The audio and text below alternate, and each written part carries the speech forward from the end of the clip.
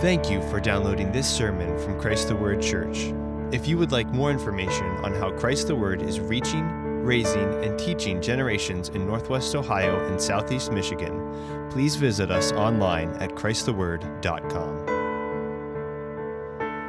Now, I said last week that we're going to move on to chapter 15, but I thought to myself, I'm not sure that I have dealt the way I want to with the counter to faith, the opposite of faith that is evident in these concluding verses of chapter 14 when Jesus walks on the water and Peter walks on the water and then Peter falls and then Peter is spoken to by Jesus. Faith we spoke about last week, but there is an immense counter to faith that is a very interesting and complicated emotion that I think it would be profitable to spend one more Sunday focusing on out of these verses. So I'm going to ask you, if you would, to stand as we look at Matthew 14, 22 through 34. Jesus has fed the crowd. He sent the disciples away. Immediately, he made the disciples get into the boat, go ahead of him to the other side while he sent the crowds away. After he had sent the crowds away, he went up on the mountain by himself to pray, and when it was evening, he was there alone. But the boat was already a long distance from the land, battered by the waves, for the wind was contrary. And in the fourth watch of the night, he came to them walking on the sea. When the disciples saw him walking on the sea, they were terrified, and they said, "It is a ghost." And they cried out in fear. But immediately Jesus spoke to them, saying, "Take courage, it is I, do not be afraid." Peter said to him, "Lord, if it's you, command me to come to you on the water." And he said, "Come." Peter got out of the boat and walked on the water and came toward Jesus. But seeing the wind, he became frightened, and beginning to sink, he cried out, "Lord, save me." Immediately Jesus stretched out his hand and took hold of him and said to him, "You of little faith, why did you doubt?" When they got into the boat, the wind stopped, and those who were in the boat worshiped him, saying, "Certainly you are God's Son." And when they had crossed over, they came to land at Gennesaret. The word of the Lord. You may be seated. Heavenly Father, we thank you for your word, and we ask that you will permit it to come to us, not with words alone of man, but as the word of God, with power of the Holy Spirit, bringing and leading and being produced by conviction, Father. Pray it in Jesus' name. Amen. We have a picture in front of us of the interplay between faith and fear. Faith and fear. Faith and doubt. Doubt and faith are related, distinct but related. Which one comes first is a hard question to answer, but they're always found in tandem. Faith is found very often in opposition to fear, but as we go on this morning, I hope we see that it's also a product of fear. That fear is fatal to faith, or it is the ground of faith. Now, I'll speak about that, but let's just look at the fear in this passage at the outset. It's a windy night. It's been a long day. The disciples got up early and took Jesus away because he wanted to go and pray. He gets to where he's going, where he wants to go, a desolate area where he's going to preach or to pray, and he finds himself having to preach. He's not able to focus on the death of John the Baptist, which he's just heard about. He's not able to go and talk to his father in the way he wants to. He's stuck, but he's not stuck. God is never stuck, but he is, because he loves the people, and he's come to save men and to set prisoners free and to heal the sick and the brokenhearted, and he's come to do all these things. He finds a crowd that has run around the lake. How they got there, how they knew to go there, how they arrived there before Jesus, we don't know. It's a large crowd, 5,000 men, and more women and children, I'd guess 20,000 people.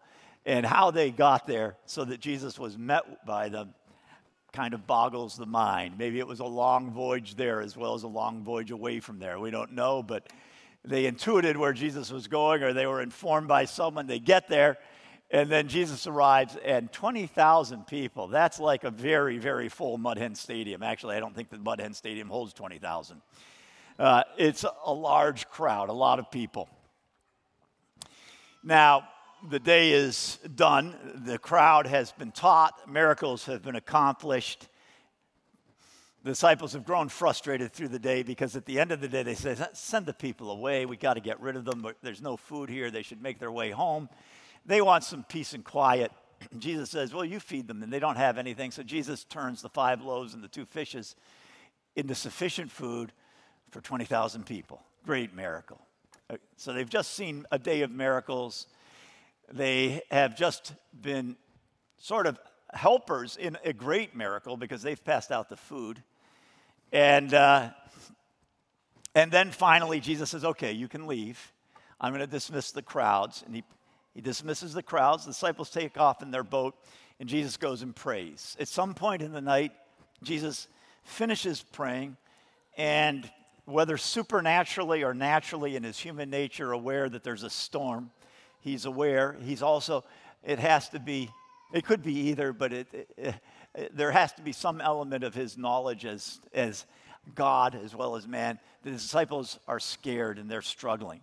That's not something that you would know immediately as a man. You had to know their location and how you'd reach them in the middle of the lake using divine knowledge and how these work together. And when Jesus is limited in his knowledge and when he knows as God, we don't know, but there's evidence of both. Jesus asks, who touched me? And it's a clear question that is looking for a response. It's not rhetorical when the lady touches his garment who has an illness. And so we know that Jesus at times does not know, and yet he can know. And on this occasion, he knows something about his disciples, and so he begins walking on the lake. Now, the disciples are in a boat that's not a huge boat. Someone left a little piece of paper here that made its way to my desk this last week. Someone had drawn, I don't know if it was an adult or a kid, but had drawn disciples' boat. And it was this little thing about this big on a full sheet of paper, disciples' boat. Then on the other side, there was a boat that was this big, and it said, our boat. Now, I don't know who has a boat that dwarfs a 27-foot boat, but probably there's someone here who does, and someone was drawing it out. They're in a little boat, 4 feet of freeboard, 4 feet above the water to the gunnel. Not a big boat, and there's a real storm blowing. And we know the severity of the storm by the by the fear of the disciples because they're terrified of the storm. And 4 of the disciples, a third of the crowd, is long-time experienced navigators of storms and waves. They're fishermen. They own boats. And so they're not easily frightened, but there's fear because of the nature of this storm. We also have a little indication of the strength of the storm by the hours that are involved. We're told that it was the 4th watch of the night when Jesus came to them. That 4th watch takes place between 3 a.m. and 6 a.m. So put it in the middle of that 4:30, okay? Jesus is coming to them. They must have left. They left at 9. I would guess no later than 9. And that would mean that they've been on the water 7.5 hours. Now, the Sea of Galilee isn't that long. It's like 14 miles long all told. You can paddle 4 miles an hour easily. With a mast and a sail, you can go faster. So they have been out there all night making almost no progress because they're not going the length of the lake. We're told they're heading from where they were, which had to be because of the description, on the north side or a little bit maybe northeast of true north. They're heading from there across to the region of Gennesaret, which is by Capernaum. So if this is the lake, okay, and that's proximate, here's where they were, here's where they're going, right around here. And if the whole thing is 14 miles long, this is only a couple miles, 2 or 3 miles. And yet, they've been going all night, and they haven't made it. And so it has to be a fierce storm. I said last week, there are calculators you plug in, depth of water, length of wind, speed of wind, and you can figure out what the maximum wave size. At a 40-knot wind, 7-foot waves. Now, that's huge. That's terrifying. But that's not a lot of wind. 40 knots is not uncommon in a storm. I've been in the boundary waters when it's been much higher than that, the gusts at least. And so we are facing, now why they didn't just give way, Why did they not just say, okay, we're gonna let the storm carry us. We're gonna not fight the storm. We're gonna let it carry us to shore, and wherever we end up, we'll start again tomorrow. I have no idea. I can't figure it. Maybe the wind blew them way out of the way, and so there's no good shore to go to. Maybe someone has a commitment. They got to go to the dentist the next day, and he's saying, we got to get there. I don't know. Maybe it's the kind of perversity of professional seamen who say, I'm not gonna bow to this wind. I can handle this. And they're frightened, but they're kind of maybe delighting a little bit in the greater fear of the non-navigators, the non-mariners in their midst. I don't know why they're doing this. I don't know what's causing it, but they are frightened. They are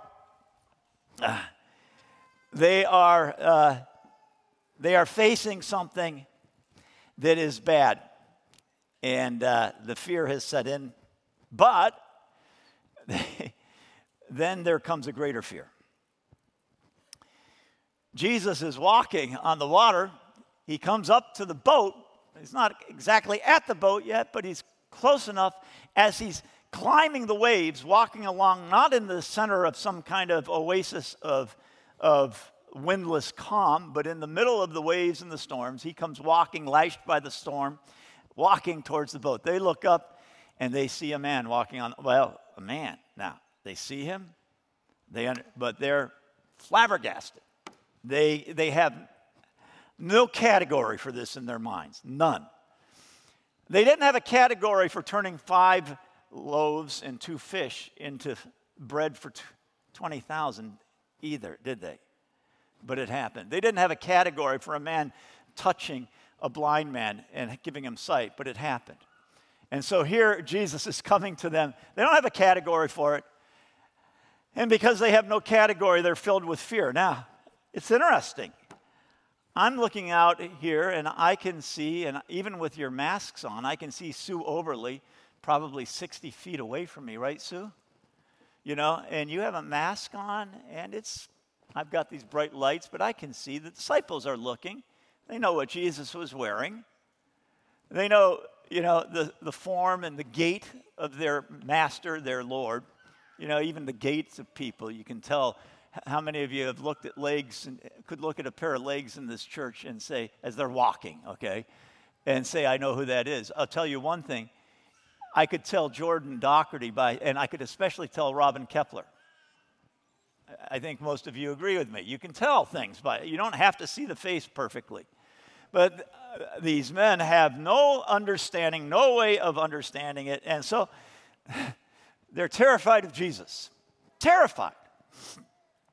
More terrified of the one who has just fed the 20,000 than they even are of the storm. And it's ironic.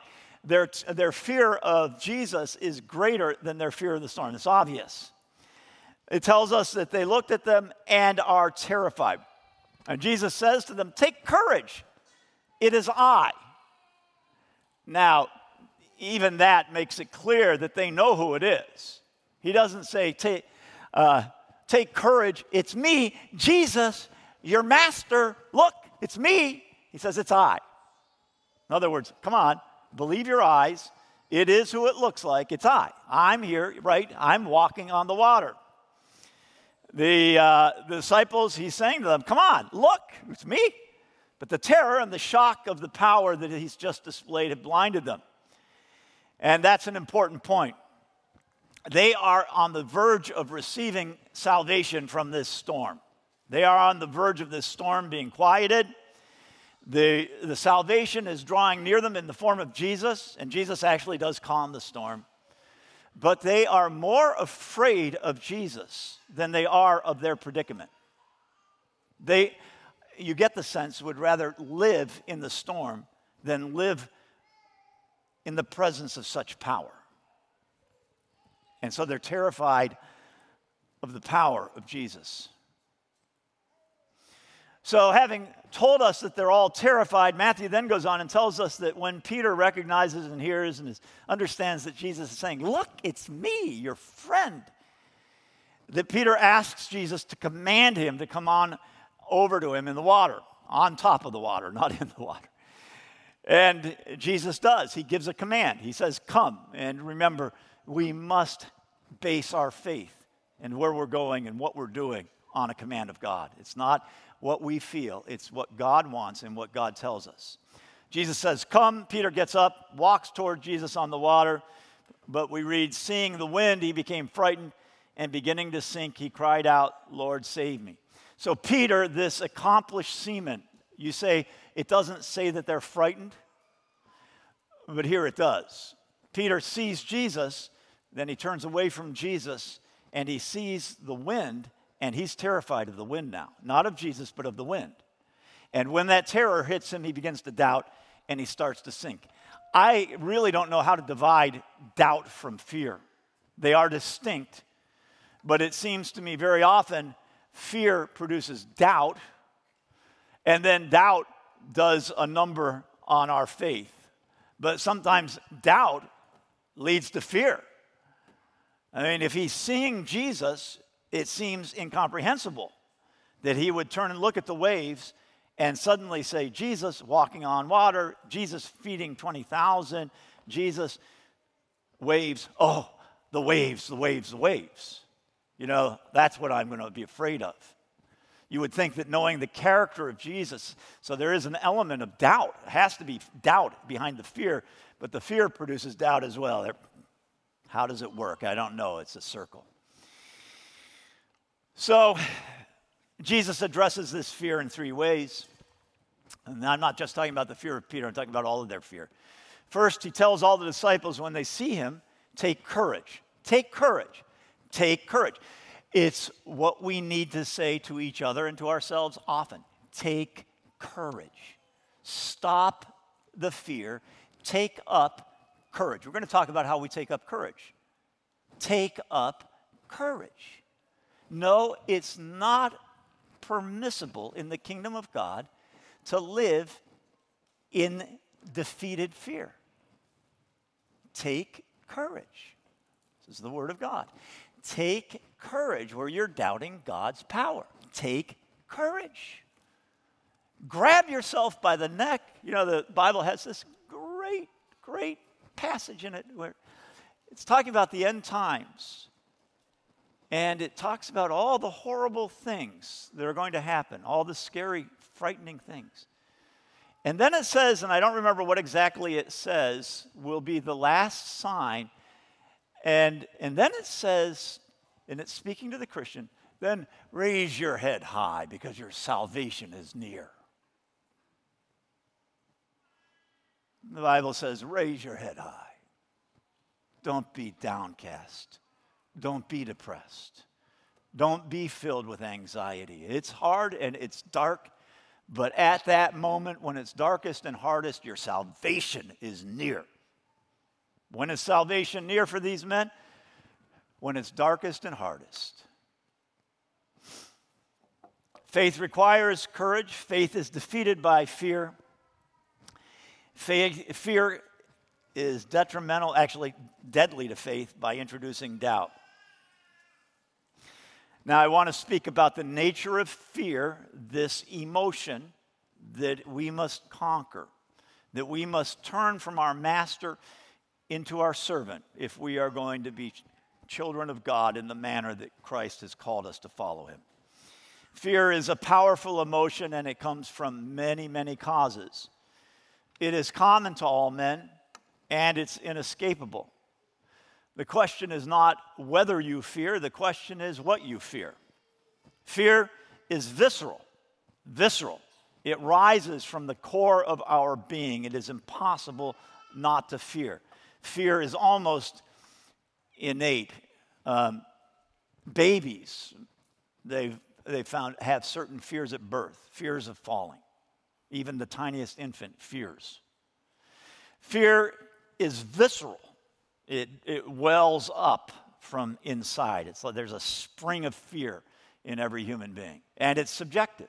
visceral and subjective.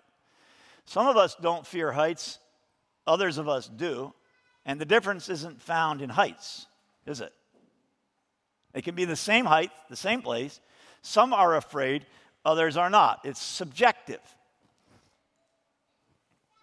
The difference between those who fear heights and those who don't is not what's outside, but what's inside. You must therefore, if you're going to conquer acrophobia, the fear of heights, you can't level every high place. You can't fill in the Grand Canyon so it's not scary anymore. You must change yourself. And you may think it's easier to fill in the Grand Canyon than to change your fears, but it's not. Jesus wouldn't call us not to fear if it weren't possible to defeat it. So how do we master fear? And we must master it. Well, I want to read to you a verse. I think every fear that man has derives from a primal fear. One basic fear is the father and mother of all other fears, and it's the fear of death. The fear of death, there was no fear in the garden. There was no fear until death was introduced. And with death came fear, fear of God, hiding from God, fear of each other, anger, anxiety, depression.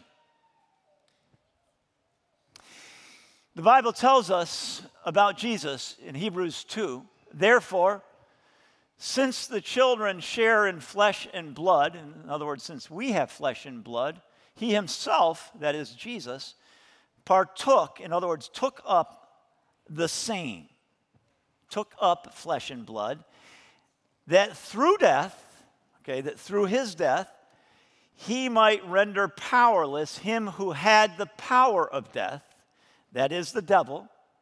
Jesus took on flesh, that through death he might render powerless him who has the power of death, which is Satan, that he might render powerless him who had the power of death, that is the devil, and might set free those who through the fear of death were subject to slavery all their lives. What this says is that every man is born a slave to Satan. And the slavery, the manacles, the handcuffs, the bondage that we're gripped by is his control of death. And so Jesus came to defeat death. And the purpose of his defeating death was to set you free from the fear of death so that you are not subject to slavery all your lives. This is what Jesus came to do. If you live in fear, if your life is characterized by incessant anxiety,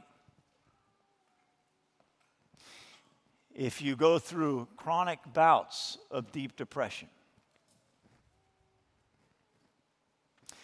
if you are prone to fits of anger and rage, and you approach the world through a lens of anger, all these things are products of fear.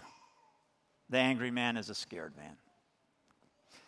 The depressed person is a person who doesn't see the glory of Jesus. The anxious person is a person who's rejecting many of the truths that are, so many of the truths that are in Scripture. Now, God has given us all characters. He made us individually with certain things that we're prone to.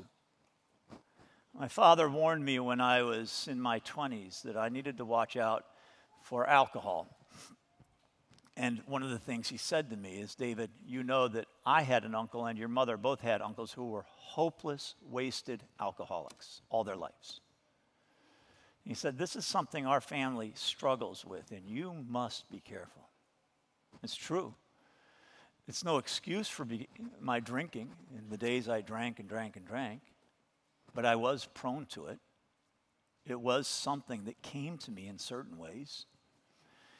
And you are prone to certain things because of the sovereign hand of God. It may be anxiety that you wake up in the morning and you see terrors on every side. It may be depression, that you see no hope. It may be anger, that you are always fearful of being done in and not done wrong, and seeing others as hurting you. These can be and are often things that God has, in his providence and sovereignty, permitted to characterize you, caused you to fall under. Martin Luther, throughout his life, struggled with deep depression. And we've known many others who've had depression who've been great men and women of God.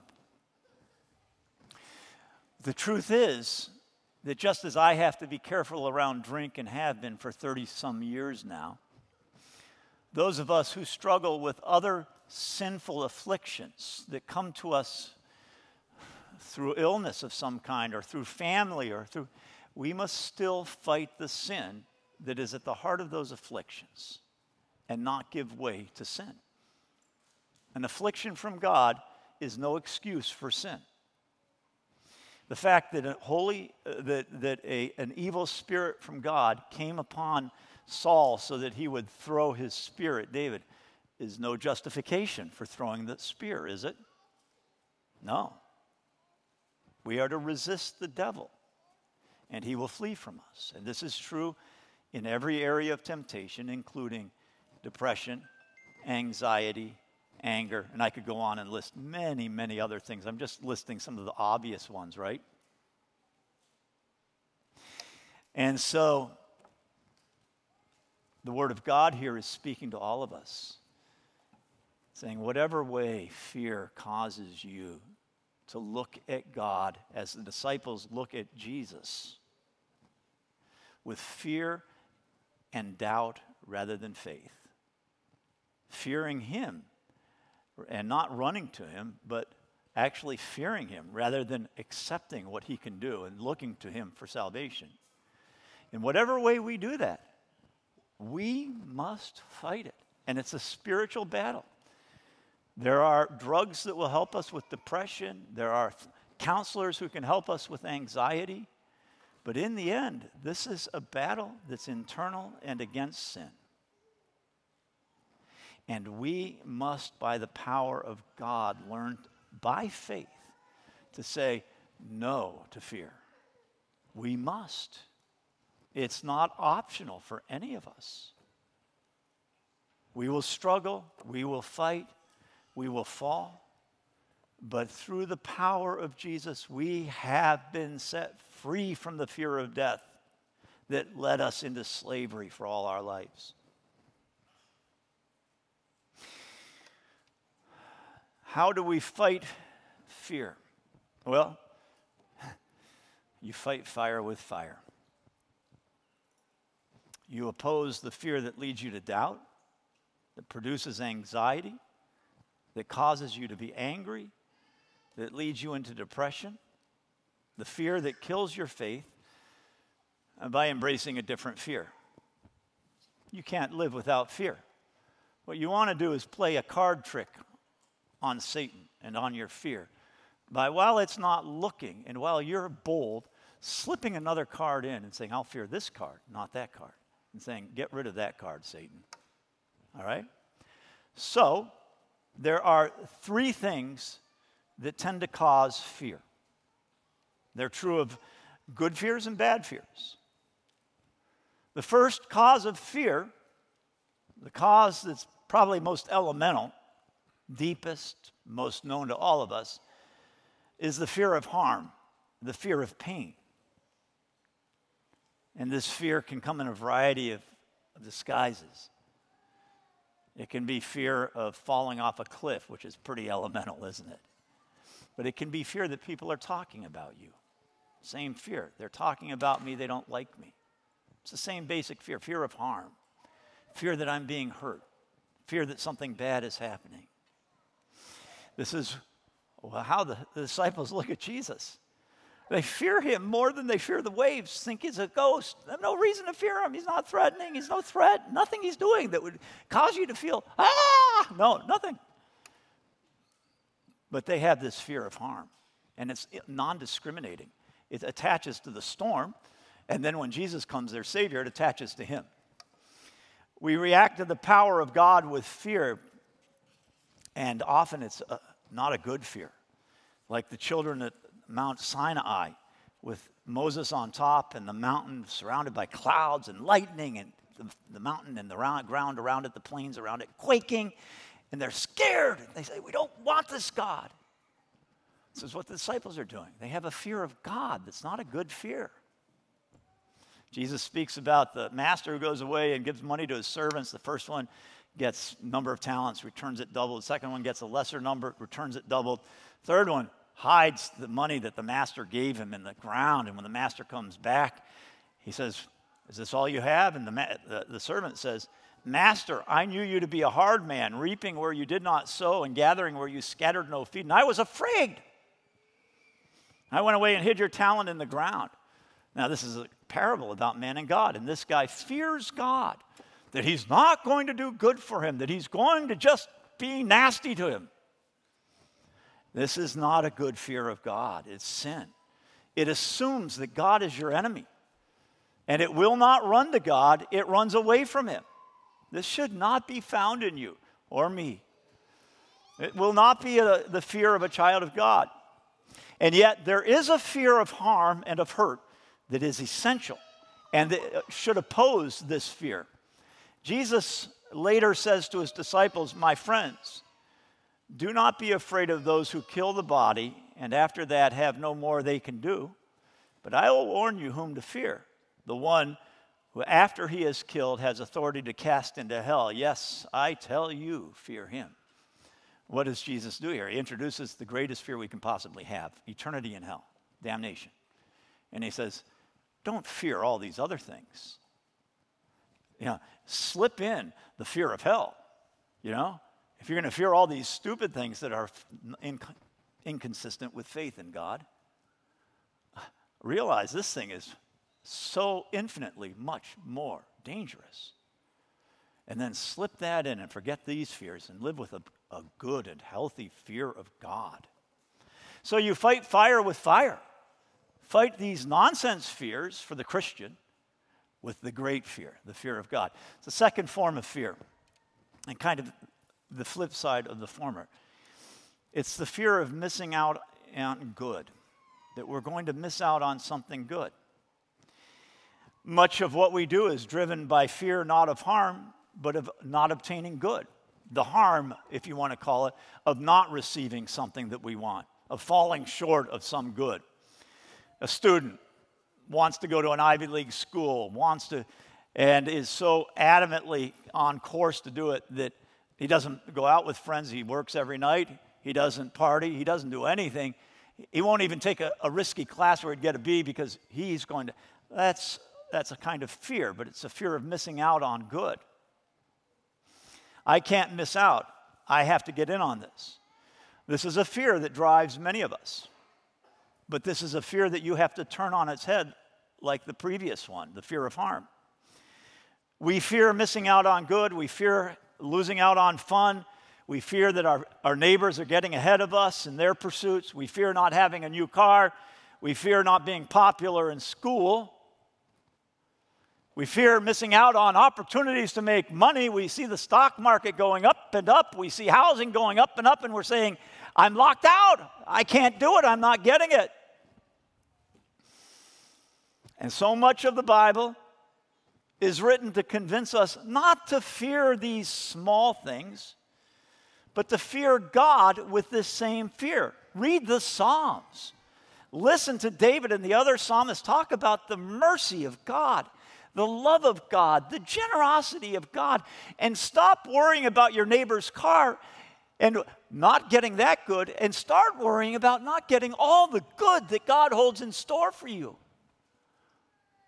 There's a fear to miss out on the blessings of God. There's a third fear, and that's a fear that is linked to love. And that's the fear of failing those we love. It's a kind of love, and it's also a fear. And this one is almost always honorable in one way or another. It's not like the first two that are often just purely selfish. This one is not. And yet it can be used in pursuits that are not glorifying to God. This often honorable fear can lead to great acts of courage. The mother who refuses treatment for her cancer while she's pregnant because she loves the baby. She fears hurting her baby more than she fears the cancer. The soldier who risks or perhaps loses his life to protect the members of his company. This is the fear that drove Jesus to the cross. Isaiah the prophet says that when the Messiah comes, he will delight in the fear of the Lord. Jesus delighted to fear his Father. And one great way he delighted to fear his Father was his desire to do his will and not to fall short. He wanted to do the will of his Father. He loved his Father. He knew his Father. This is a great and powerful fear. The Bible says perfect love drives out fear. And this is the ultimate form of fear. It's love. Loving God so much that we don't want to disappoint him. Now, there are counterfeits to this, and I warn you. You can look and say, I don't want to hurt my children by requiring them to obey God. Many of us have this false love. I don't want to hurt my child. I'm not going to insist on my will. I want my child to know my love. And in fact, it's not love at all. It's hatred. The Bible says that the man who does not discipline his child hates his child. There's only one great object of our love, and that's God. And every other love must be secondary. We love God, and therefore we are able to love our children without this kind of insane love that gives them their head, lets them do what they want, and calls it love. This is the great source of Christian courage, love. It drives out fear, fear of disappointing God. Polycarp, an ancient leader of the church, taught by John the Baptist, or the Apostle John, bishop of Smyrna on the west coast of Turkey. In his older years, we think he was 86 when it happened, but it could have been 86 years that he'd been a Christian already. He was threatened with death by the Romans, death by burning. But because of his age and reputation in the city, the authorities urged him at the base of the pyre at where he was going to be burned, urged him to recant and to renounce Jesus. Polycarp is famous for saying, 86 years I have served him, and he has done me no wrong. How then can I blaspheme my King and my Savior? You threaten me with a fire that burns for a season and after a little while is quenched, but you're ignorant of the fire of everlasting punishment that is prepared for the wicked. So, we fear God. We love him. We fear him viscerally. We fear disappointing him. We fear him in every way. And that is the guide to a happy, fear-free life, a courageous life. The fear of God drives out fear. The righteous fear of God is the antidote to doubt. Take courage. God is good. Take courage. God's word never fails. Take courage. Every good word of God has come true. Not one word has failed. Read his promises and confront your fear. Let's pray. Heavenly Father, we thank you for the great example of Jesus, this loving Savior who did save even the fear-filled disciples who were frightened of him. We pray, Heavenly Father, that we will take action, not act as though we're servants of fear, but recognizing that you have set us free by dying, that we will take action to defeat our fears and to live in faith. In Jesus' name we pray, amen.